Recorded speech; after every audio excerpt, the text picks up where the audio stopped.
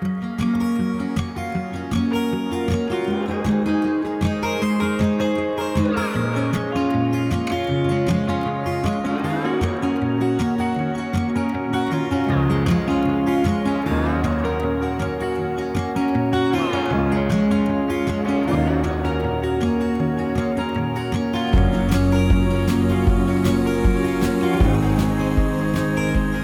everybody. Welcome to another episode of You're Going to Die, the podcast. Ooh, this has been a week. Yeah, we got back to school. Yeah, we got our daughter so far. It's kind of like we're back to school. It's just 2 days, and it's from 8:30 in the morning to 1:30, just 2 days a week. And I'll say leading up to it was a lot of, what is this worth it? Like, what are we doing exactly? What is this? My son doesn't even start till next week, and he also only will start for 2 days during those times. And summer's approaching, which is just wild to finally be getting back to school and know that in a month's time, we'll be right back where we were. There's also emotion around bringing my daughter, who's 7, back to school. You know, she got pulled out of school in her first year at school. She didn't even make it a whole year. And so it's emotional. It was to imagine dropping her off again, like the first day of school all over again. I think we were all really feeling it. And then it was great. I mean, really, like the spaciousness suddenly. I guess I can put it this way, that part of why I think my wife and I have been able to stay together this long is because there were so many years where she was working a day job and I was working a night job, and we just didn't have to be around each other. We joke about it, and it's true. The proximity this year, it's been confronting, to say the least, and trying and wonderful in some ways to get this really special time with my kids at their ages.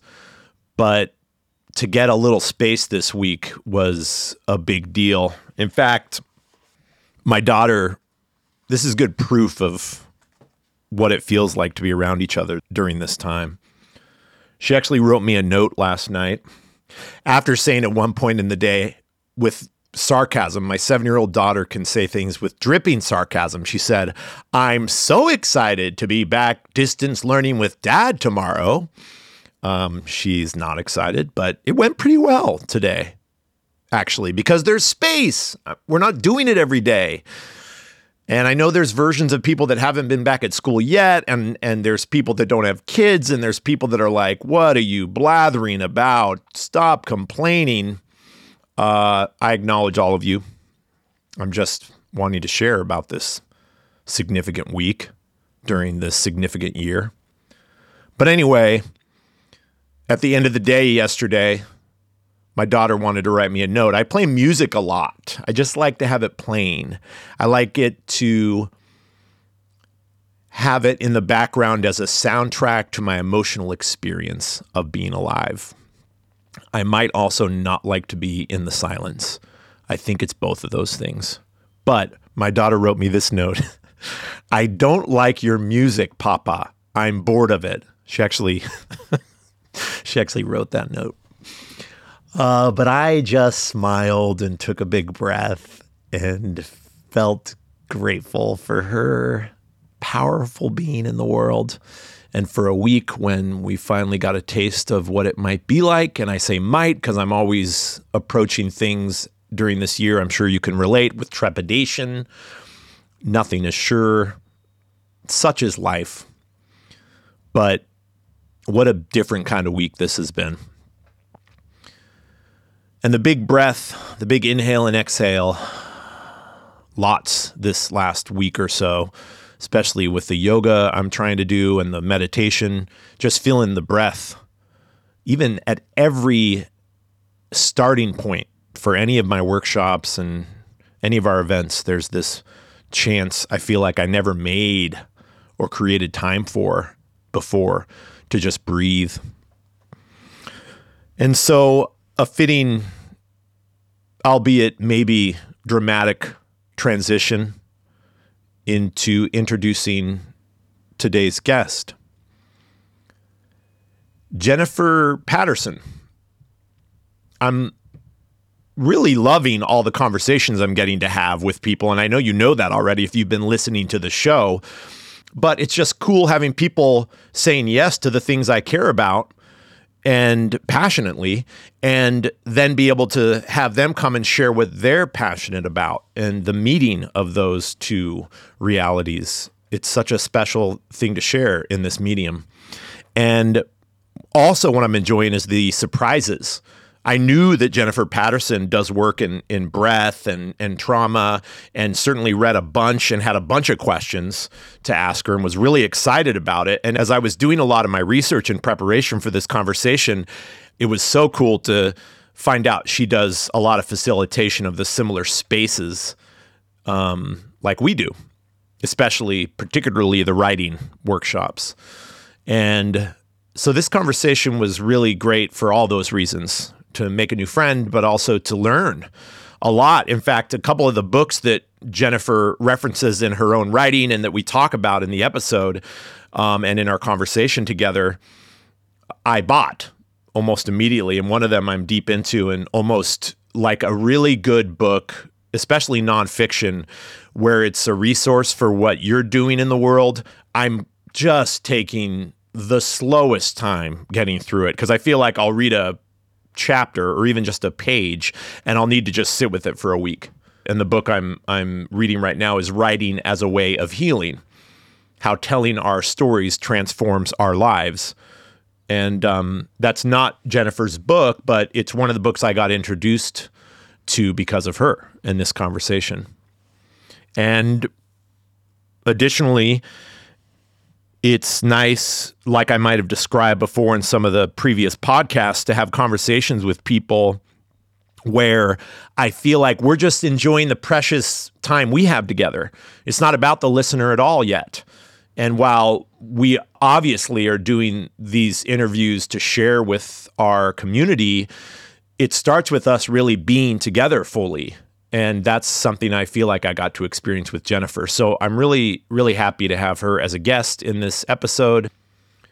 Jennifer Patterson is a queer and trans-centering trauma-experienced herbalist, breathwork facilitator, and writer. She offers sliding scale care as a practitioner through her practice, Corpus Ritual. You can go to her website, corpusritual.com, if you want. I'm going to put that link in the liner notes for the podcast. Her work navigates trauma, grief, mental health, and more through harm reduction, somatic, and person-centered lenses. She's the author of The Power of Breathwork: Simple Practices to Promote Well-Being, and editor of the anthology Queering Sexual Violence: Radical Voices from Within the Anti-Violence Movement.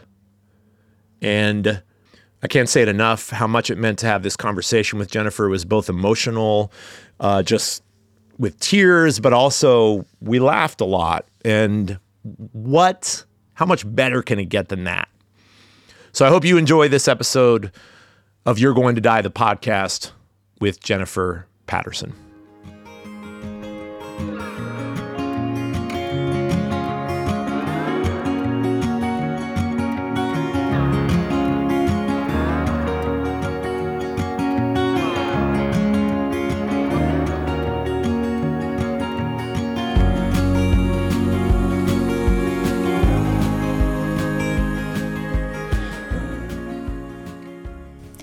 Yeah, I mean, I think, I work with a lot of, first I'll talk about, my own experience is that I've experienced a lot of abuse in my life, in childhood, sexual assault, physical assault, resulting in fractured ribs. I mean, like some big stuff that's impacted me.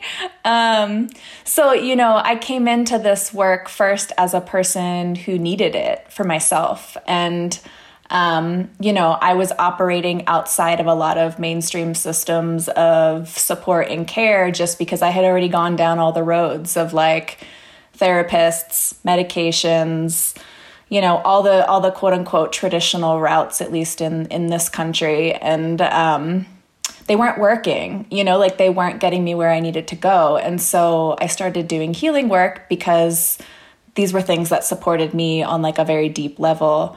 And, I'm pretty open and vocal about the abuse I've experienced and the substance issues I've had and all the things. So I often work with people that are going through similar stuff and like really struggling. And I think, not every person I work with is like a survivor of childhood abuse or abuse in adulthood, but like a lot are. And,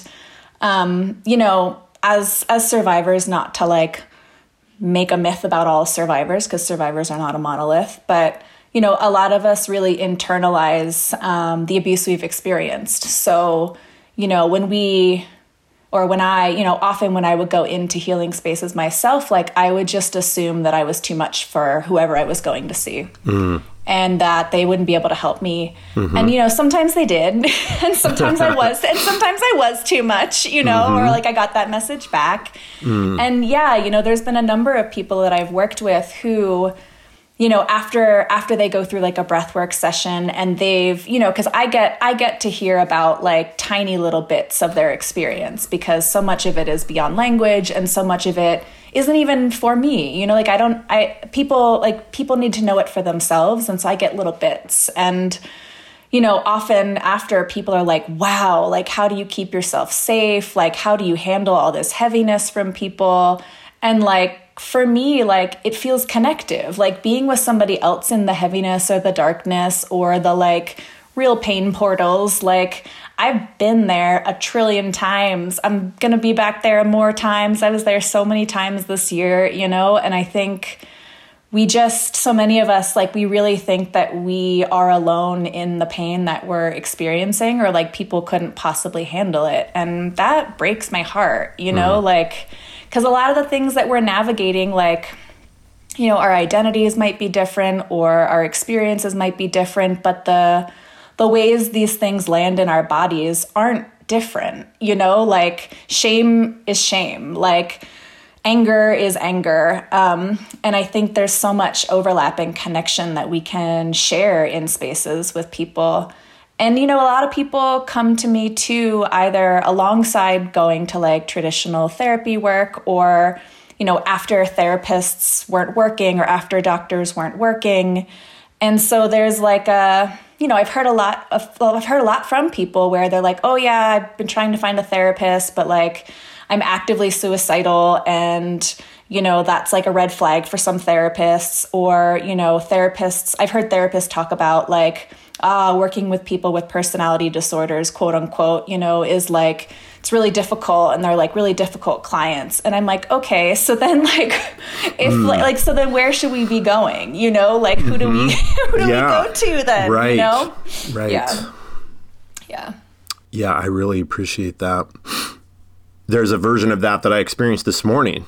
I know the person someone would say is too big. And I mean, I'm not saying that, but I just know that inclination. And I really find myself first not trying to respond to that person like you're unique because you definitely belong here, overdoing it, but just really trying to create the sort of communication and listening that is simply the opening, the reminder that you belong, and even noticing that the thing that maybe we experience in this person as being really big, it loses its magnitude because the listening in the container lets it be. So it doesn't have to be screaming or yelling or fighting does that resonate with you? Totally. I mean, that's coming, my experience personally and working with people is coming from people who haven't been heard, like who, or haven't felt like they've been heard. So like, of course, and it's like, and like being in it with someone is kind of like, it's a good reminder that like in the right space, both practitioner or person coming to see the practitioner, like if we're both in the right space, like that's where the work can happen. And of course, sometimes things don't work, you know, and like, sure. and then that's where we have to find ways to support them in other ways, make recommendations, things like that, you know, but like to just like have this blanket statement of like, it's so, I'm just like, damn. Yeah. Yeah. Thank you for that. And I like the idea. This is the risk of being in the space. Yeah. It's not always going to work. The point is that we're saying yes anyway. And in fact, maybe even because it doesn't always work. I want to be in that. Yeah. I want to know what to do next when it doesn't work. I want to know what to do instead. Yeah. I want to, that my life feels like a version of, and it sounds like you've had your own experience of this, but this like, how do I create meaning out of that thing that just happened that sure felt like it wasn't supposed to be or shouldn't have been or doesn't work, but it still occurred. And so what can I get next? What can I get to next then? Yeah. Because it happened. Yeah. Yep. You say, you may have already, we're going to do the bullet list thing where you tell me like, can we move on from that? I don't really want to talk about that. Or okay. I already kind of talked about that. But you said, get as big as it wants. Talking about darkness, let the darkness get as big as it wants. That's your words. And I'm wondering if you've already spoken to that just now, or if there's more to say. Because I think the way I want to kind of visit that is, do you say that literally to someone? Maybe not like, hey, listen, let the darkness get as big as it wants. But what does that invitation sound like in maybe literally the space you hold? How do you offer that invitation to someone? Yeah. Yeah. I mean, I do literally say that sometimes because I think, you know, I mean, this is more for the work I do with breath work. It's like, you know, in the type of breath work that I facilitate, it's a pretty active, quicker paced, open mouth breath. So it tends to just bring up a lot to the surface. And, you know, usually it's like stuff we know, like stuff we either know and maybe don't want to navigate, or like stuff we know and have been navigating for a long time, but we get to maybe feel it a bit differently in this, you know, this like embodied practice. And a lot of time, like emotion will bubble up for people. And also for me, like I do this all the time when I work with a practitioner where like I have to be reminded to like let my emotion come out, because so many of us, I think, are used to pushing things down. So, you know, and like that, and in some ways, like pushing things down meant safety, you know, like if I didn't have any emotion or if I was like tough, then like, cool, like no one's gonna fuck with me. But like, the emotion needs to come out, you know, like we need to get it up and out. So yeah, it's something that I say often in sessions where I can notice that somebody is still, you know, keeping it in. And of course, like nothing I say in session is like what people have to do, but like offering the invitation of letting something get really big, you know, like sometimes people just having the invitation, they're able to do it, you know, and then it gets up and out. And like, it doesn't mean that like the shit that we just felt is never going to return, but like, it does mean that it was loosened a bit and it was like witnessed by somebody else and it wasn't shut down. So yeah, that's usually what I try to share.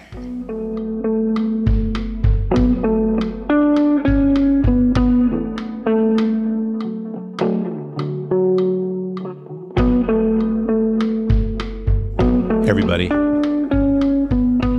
hope you're enjoying this episode of the podcast. I just ate some chocolate, so fitting that I talk to you a little bit about our sponsor, Curacao chocolate. I ate one of the salted caramel bars. It's got cashew butter caramel. It's 81% dark chocolate. I'm probably going to start talking really fast any minute. Any minute now. 81% dark chocolate filled with sumptuous whipped cashew butter caramel and flakes of Bali pyramid salt, sweetened with coconut tree flower nectar and Peruvian low glycemic syrup. If you need to hear anything else, fine. I'm going to say a little more. But if you're already hooked, go to CuracaoChocolate.com. That's CORACAO. CuracaoChocolate.com, and load up on chocolate in your shopping cart. And then when prompted, enter chocolate20. That's our code, okay? Use that code and you'll get 20% off of everything you buy. Chocolate20. That's at CuracaoChocolate.com. But I want to talk a little bit about the ingredients Okay? I'm going to rattle some of this off. It's important that you suddenly just glaze over in your eyes, salivate in your mouth, forget everything you're doing, and then go to your computer after I'm done and just like a zombie, a chocolate-seeking zombie, order some Curacao chocolate to experience it for yourself. They source certified organic Criollo cacao from Ecuador and Peru. Criollo is a rare, ancient, and flavorful cacao. Only 3 to 5% of the world's cacao is Criollo, making it a true treasure. They sweeten their chocolate with coconut sugar, one of the world's most sustainable sweeteners. Coconut sugar is the sweet nectar of the coconut tree flower blossom. The nectar is drained from the coconut tree flower bud every 3 months. This is real. After the nectar is collected, it's kettle boiled to evaporate the moisture and gently ground into fine golden crystals. And studies have shown coconut sugar to be 48% lower on the glycemic index than cane sugar. And they choose local organic almonds from Kashiwase Farms located in Winton, California. Kashiwase practices sustainable farming that supports local honeybee populations. They take those almonds, soak, sprout, and dehydrate them for an incredibly nutrient-dense crunch. And finally, they stone grind all their own chocolate and nut butters in-house. There's so much more to say, and you'll have to listen to old episodes or listen to episodes to come to hear more. But really, what else do you need to hear? Just go to curacaochocolate.com, CORACAO chocolate.com, use our code chocolate20 and find out for yourself.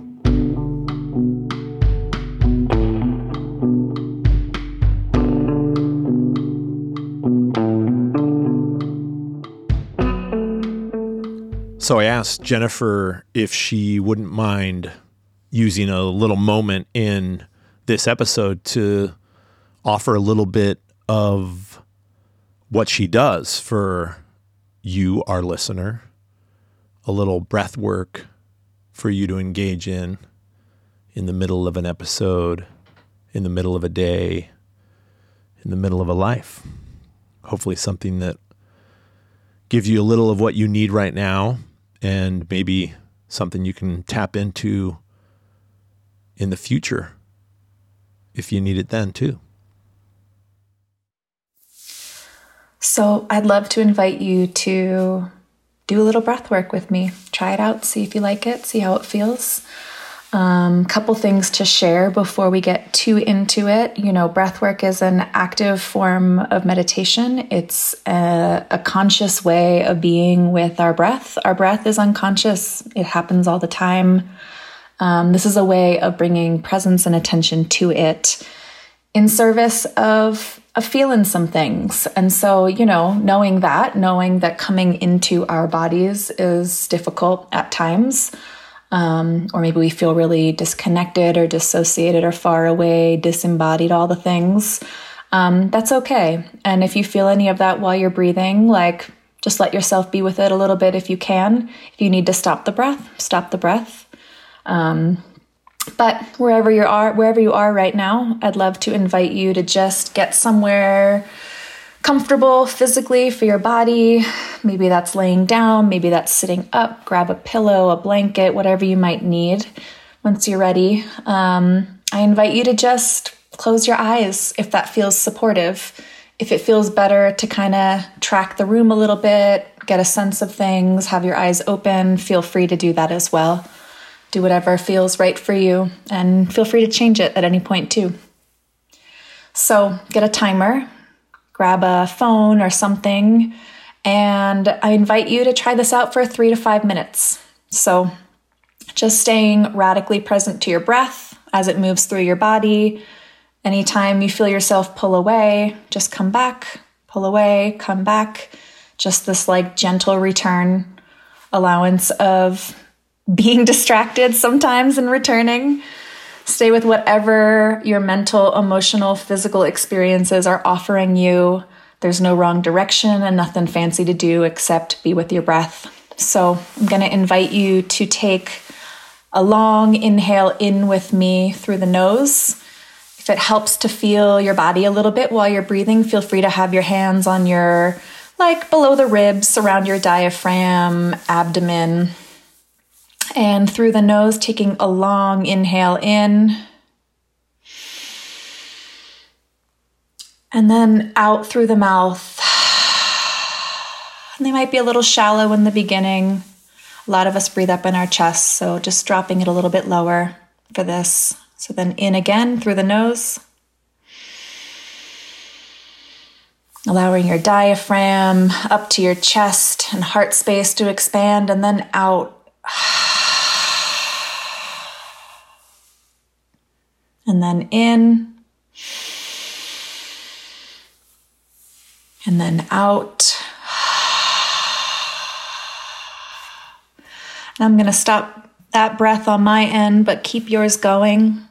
No need to pause in between the breath, just letting the breath really flow in this big circular kind of expression. So coming in, letting it get bigger, feeling the edges of your ribs, feeling the edges of your diaphragm, your heart space, that expansive breath, and then releasing it all out, letting it all go. And just keeping that breath going for a little bit. As we get a little deeper in, I'll share a bit more, but for now, just staying with your breath.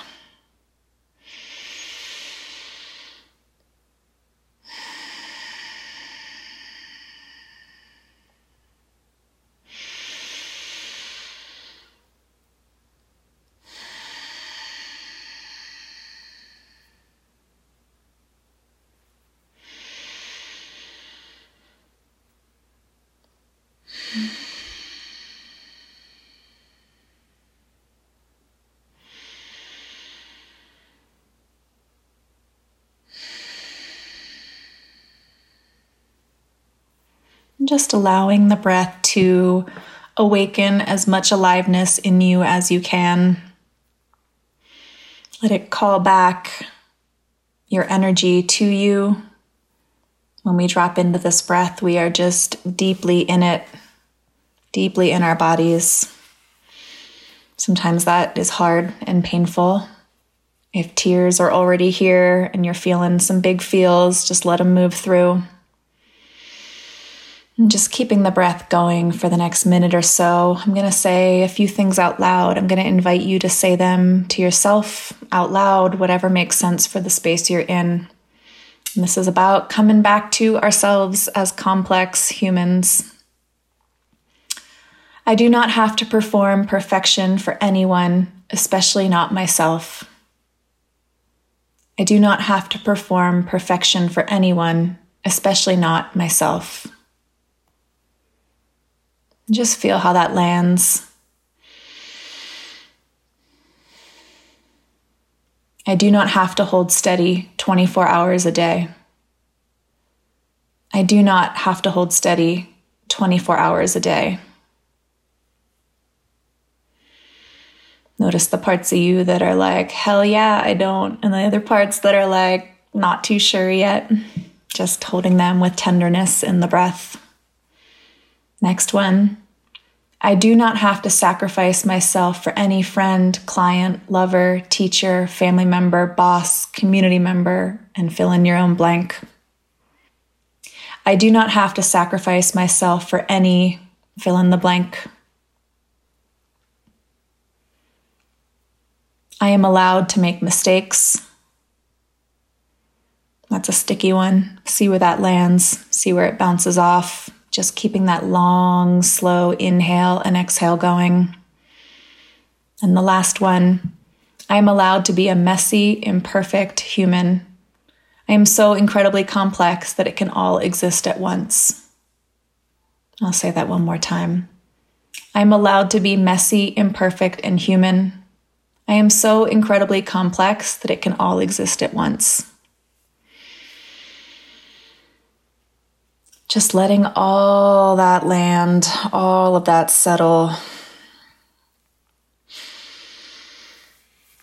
The ding for the timer might have gone off already for you, depending on what you set it for. But if you're still waiting and you're still breathing, if you closed your eyes, slowly open them back up. If you kept them open, maybe just blink once or twice. Offer some gratitude to yourself for trying a thing, giving yourself some space and attention. And see if you can even make a vow to bring a little bit back with you, that conscious breathing, to your day, your week. Anytime you feel called, feel free to try it out. And it can be really great with writing too. So feel free to try it before you're getting into some writing work. But thank you. Thanks for trying that out.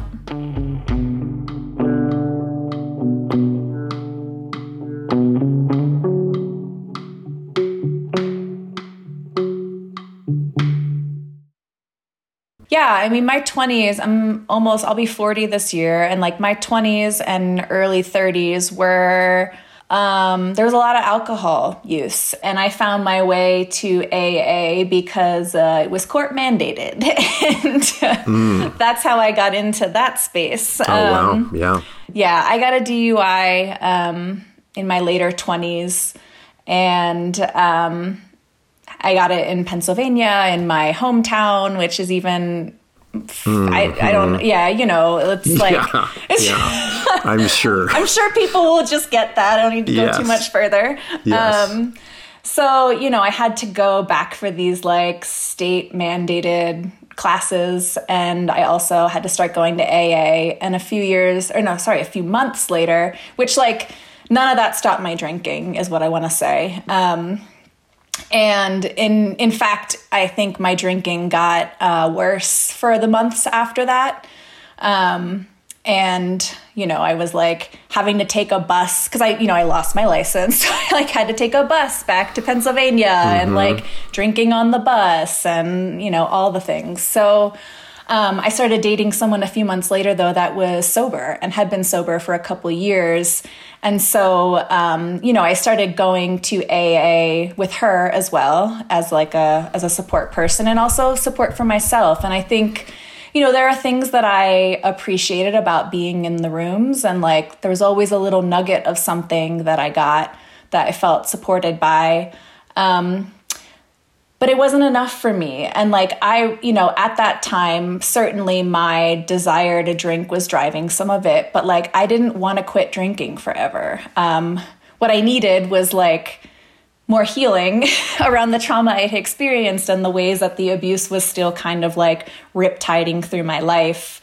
And so I didn't, I was there, but I wasn't there too long, and it wasn't a place that I went to for care or healing. And then kind of alongside that, I started working with plants out of a necessity because I didn't have health insurance and I had kidney stones and I had mental health stuff. I just wanted other options. Like I wanted to try to see what that could feel like outside of like medication. Cause also at the time I was being extremely mismanaged by a psychiatrist and on far too much medication. And so that kind of brought me to herb work. And from there, I would say the deepest work that I've done for my healing has been with psychedelics and entheogens and plant medicine. And so, I think that things are changing a little bit, but those like healing my substance issues with another substance wasn't something that was very accepted when I was first starting out. Sure. So, yeah. And you do kind of delineate between the psychedelic and the non-psychedelic plant medicine. I'm wondering how likely that connects to expanded states of consciousness, and if there's specifically experience then. There's a way I feel like how I have been with in my journey, how plant medicine, mushrooms specifically, helped me shed parts of my life that I needed help shedding. Yeah. Certainly helped me open up to the loss of my mom in ways that I don't think anything else would have helped me. And so I'm wondering if you can talk a little bit about maybe specifically like expanded states of consciousness in relationship with the plant medicine and out of your own experience into maybe what you offer others or support others in seeking and finding with that. Yeah, I mean, I think all plants can connect us to that because, if we're working with a plant, whether we're ingesting it or using it topically or even just sitting with a plant, like we're bringing our consciousness to another consciousness. And I think it magnifies, gets bigger. Breath work is certainly a practice of that as well. And yeah, all plants live in that land for me. Certainly psychedelics and entheogens are, might be a little easier to feel the expanded consciousness that happens. But yeah, those in particular, psychedelics and entheogens, those have been places where I could feel way more deeply. And I could feel more deeply with less barriers and walls and all of the things that I had built up to kind of protect me from feeling deeply. I kind of came into it a real newbie because I had so much struggle around alcohol. I was smart enough to not give myself other substances during that time. I just was nah, we're just doing alcohol. Mm-hmm. And so when I came to psychedelics, it was a very different experience because I was coming really consciously and I was coming with the intention to be with the things that I hadn't been with or hadn't been able to be with, and to be with them a bit more embodied. So yeah, a lot of the work that I've been able to do personally has been about being with the really hard stuff and feeling it on a somatic level, having the understanding of how I felt as a child.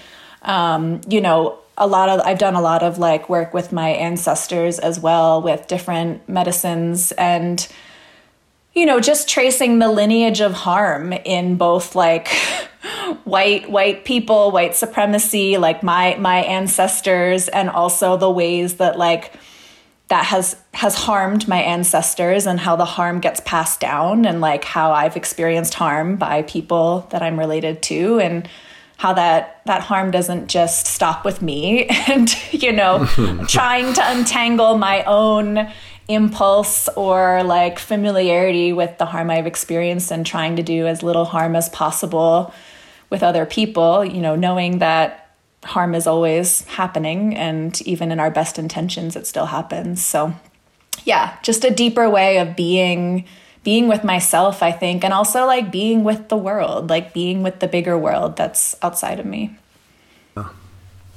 Thank you. Yeah.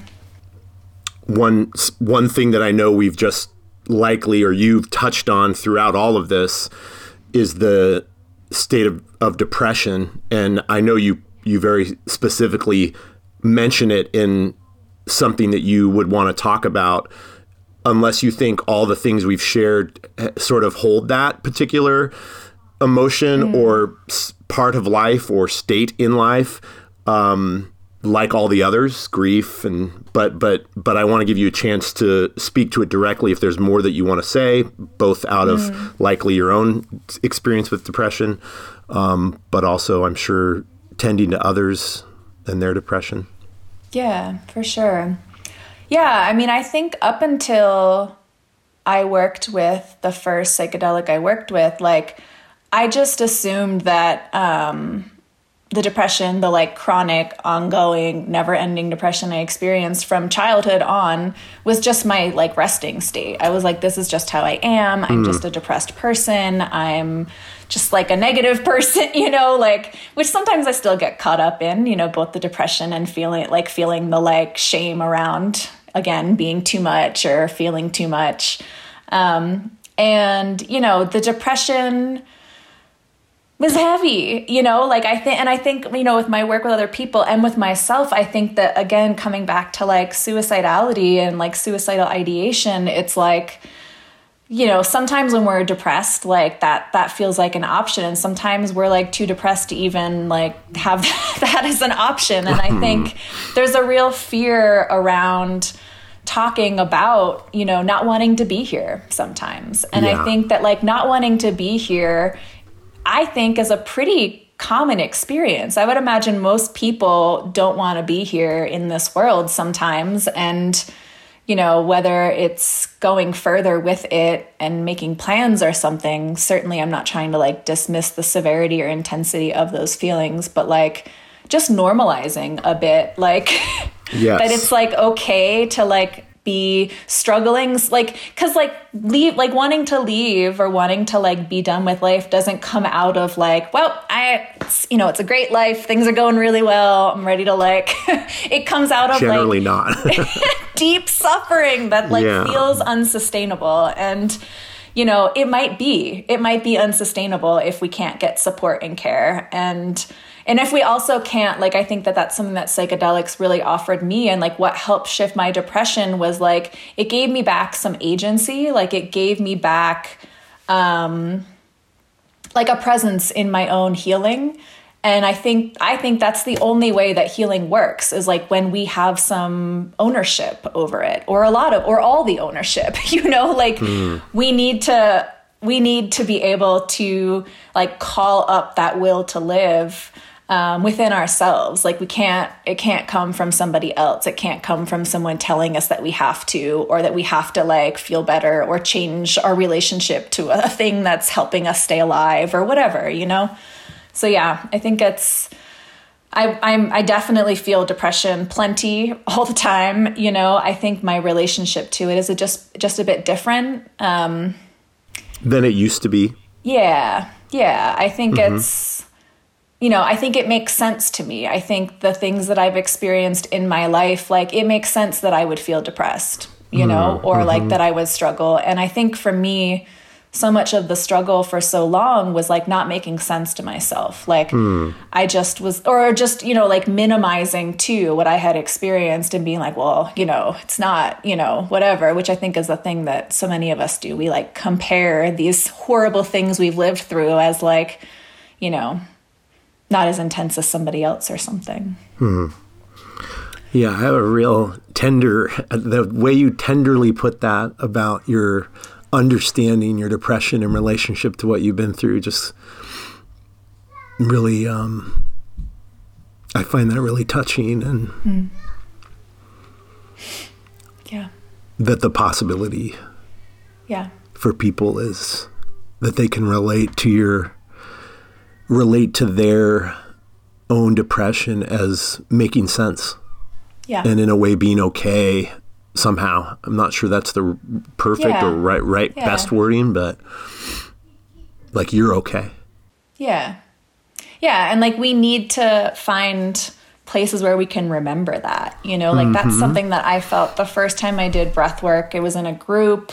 I was really concerned about doing it. Like I was someone who quote unquote, like thought I didn't know how to breathe and like was bad at breathing. And like, again, like the trauma that I had experienced left my nervous system in hypervigilance and like a holding pattern. And in breath work, the first time I did it, I was able to like, just for like a split second, feel into a part of myself that knew that I was okay and that I was gonna be okay. And I mean, I'm talking about, it was like a flash of a second, but it was enough, because like before that, I actually didn't believe that, like I didn't believe that I was going to be okay. I like couldn't find it in myself. So I needed that little flash. And like when we find those little moments of survival or being able to continue to survive, like then we got to make them bigger. We got to like expand them. We have to keep doing the things that helped us find that little glimmer, and the work continues.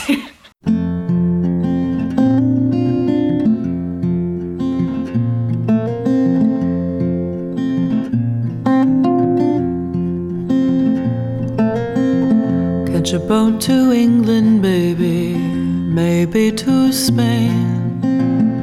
Wherever I've gone, wherever I've been and gone, wherever I've gone, the blues are all the same.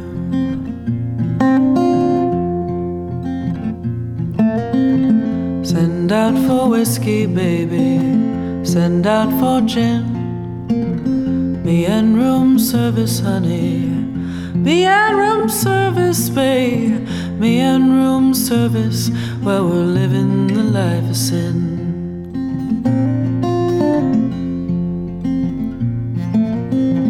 And I'm not drinking, baby, you are on my mind.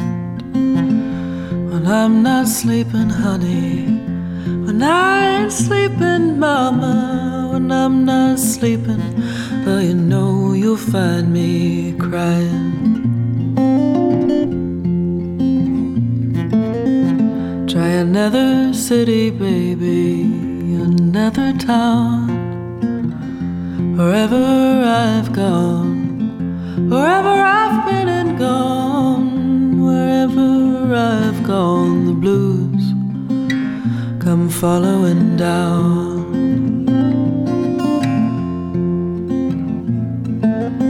Living is a gamble, baby, loving's much the same. Wherever I've played, wherever I throw them dice, wherever I've played, the blues have run the game.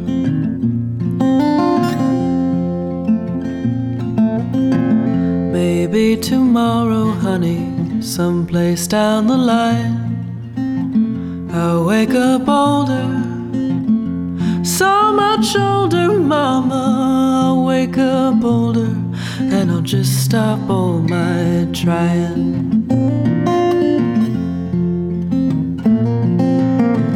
Catch a boat to England, baby, maybe to Spain. Wherever I've gone, wherever I've been and gone, wherever I've gone, the blues are all the same.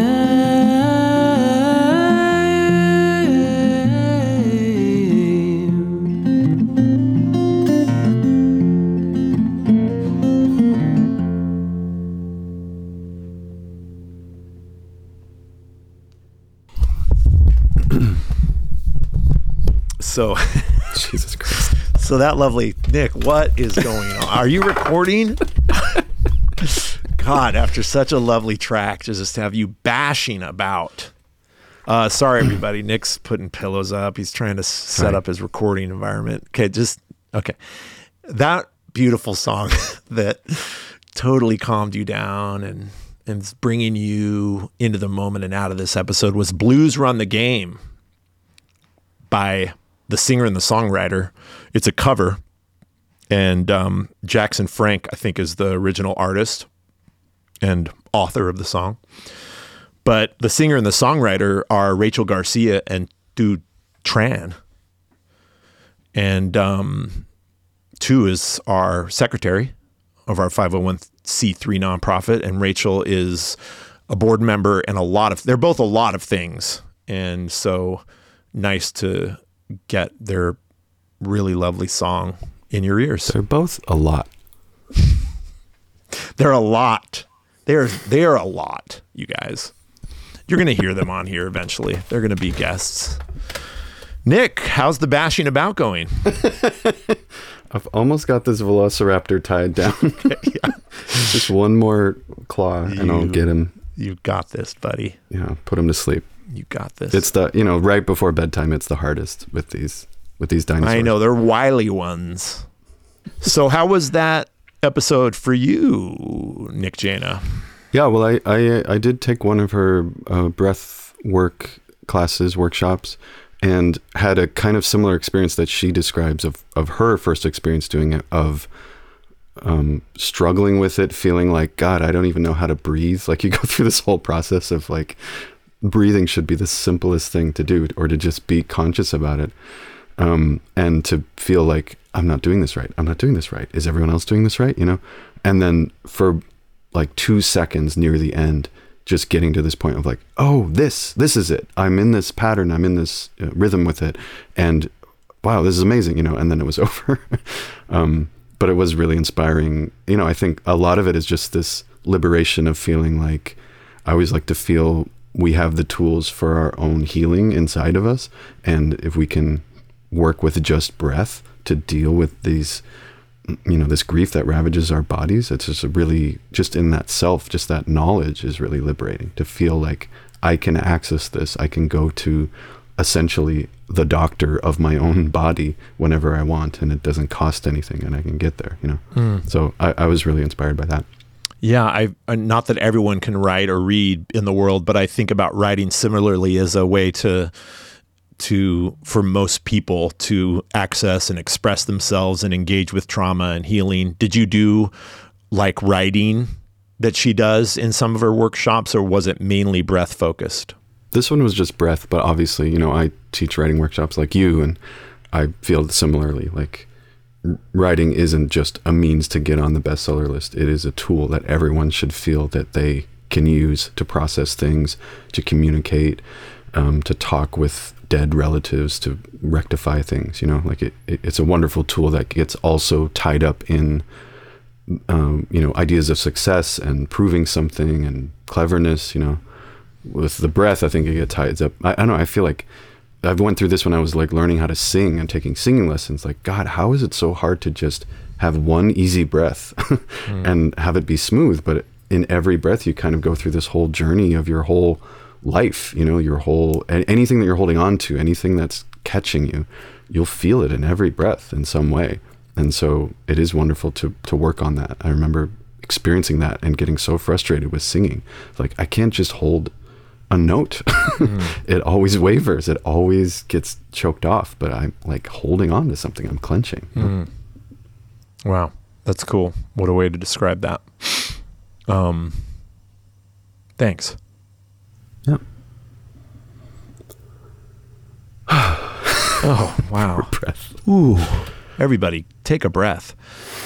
We just talked for 9 minutes about what we were going to talk about, and I'm just at a total loss right now of what. Going back to school. Kids going back to school. Yeah. I talk in the beginning of the episode, this very episode, about my daughter. So you've experienced a bit of that lately.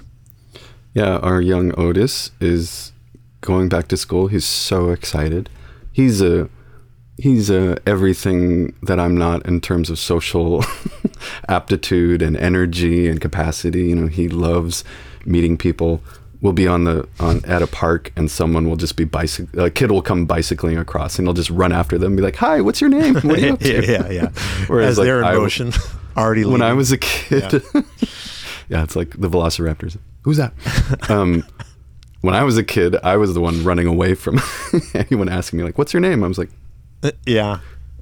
Just ignore them. Yeah. So he's so stoked to go back to school, and it is limited and it's like challenging, but I mean, God bless the teachers and everybody trying to make this work and being positive about it, and just coming up with this system like that they never thought they had to do when they got into teaching, and trying to, I'm sure, take care of hundreds of people's concerns and different iterations of fear and whatever, like they're doing it. I'm just impressed. Yeah, me too. And really feeling the being able to get even a taste in this whole year of being together in a classroom. I mean, we're so close to our kids missing a chance to literally be in a physical space with the teachers that they got in this school year of their life, and feeling that they deserve that. No matter how complicated or limited or how much there is still to figure out, even just that exciting fact of this stage feels really, really important just for that. Yeah, they hadn't met their teachers all year. Right. I was joking with my son that what would he think if he walked in the classroom and his teacher was just like a foot tall? Like he's seen her. I've thought of that, like all these people Zoom. We've met on Zoom only. It's like one thing you can't know is their height. No, you can't. I mean, even build, everything two-dimensionally is just not accurate. Yeah. I've run into people that I'm like, well, yeah, I think your height's definitely, I guess, what I would have expected, but it's still jarring just to be in person with that part of a human, that you have a height. Because on Zoom, it's not even a thing. Your height isn't a thing that is occurring between you. It's a heightless medium. And then when I just imagine, like, if his teacher was just only a foot tall, I was just like looking up at him like, "Welcome to class." We had a good laugh about it. And I don't know, she may be a foot tall. So no offense, Miss Becca, if you're out there listening. If you're a foot tall, all due respect. Yeah. So what's our favorite way of supporting the podcast today?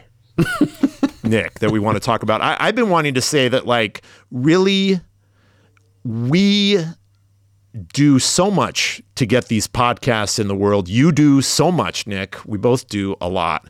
And Curacao, props to them for supporting us doing this podcast. I think you and I both agree, like, we want to keep doing it, but it's not like it's rolling in the dough and has all the financial support that it really needs. And so I've been feeling lately like, yeah, go do a review and how we say these things. Go like check out the Patreon and become a patron.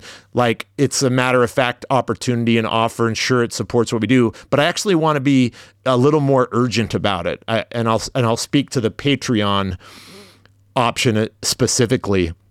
And then you can tell me how you feel. But it's simple that is such a definitive way to show support for this podcast and what it means to you, to commit even $1 a month through our Patreon page, to become a patron and say, yeah, I want more of these. And whatever you're doing, all the work you do, like, I want to throw something at that and make sure that you have the support, even if it's a fraction of what it actually requires to bring these episodes into the world.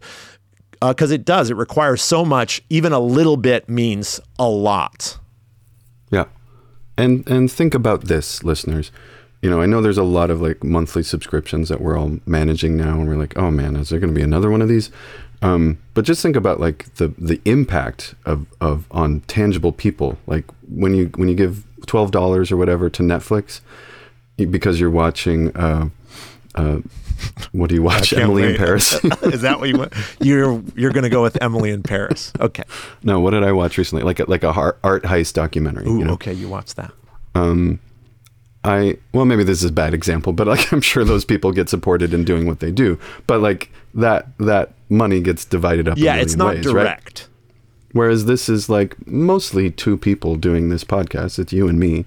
And yeah, you giving $1. I'm just speaking to the people who think like, oh, what does $1 matter? Like $1 actually does help us make this happen. And we put this out every other week. So it's like 2 a month, you know, like there's a good amount of work going into these episodes, and it is appreciated to know that this is a viable thing to just spend our time and block off that time. Like you're doing a lot of work, you know, reaching out to more and more guests and like reaching out of our circles to like find, you know, just other guests to talk to, and it's great. So I would just say like it does help, like literally $1 a month.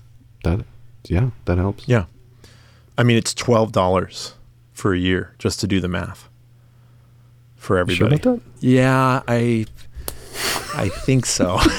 I should. You know what? Let's just stick with the $1 a month. Means a lot. Let's not get ahead of ourselves. Do we not go to the 10-month metric? I'm not. I actually haven't looked online lately. So let's just say $1 a month does so much. If anything, it's a vote for the podcast to let us know you're out there and you're listening. That's huge, because the way I always put it is, you know what? We're not going to stop doing this. I don't see that happening anytime soon, let's say. Nick, I'm sorry, do you agree? You're laughing. Are you? Oh no, it just sounded like vaguely like a threat. Yeah, it is. It is kind of threatish. It's urgent. I thought maybe you're laughing because you're like, well, I actually wanted to use this moment to let you know I won't be helping with the podcast next month. So we're going to keep doing it, and we're going to do it no matter what, because we care about it and we think it matters. But it would be so nice to get more help. And so that's it. That's the end of that. Let's get off our collective soapbox. And thank you, listeners, for listening. We wouldn't be doing this without you. That's actually the most important message we want you to get. Like we love creating this little container to send our guests and our creative output into the world, but you know, it depends on you being there to receive it. So thank you for listening. If you've made it this far in this episode, especially thanks to you. Okay, until next time, bye-bye. I'm trying out different endings. Is that all right? I can see it on your face as you're doing it. You're just like, bye-bye. Okay, bye.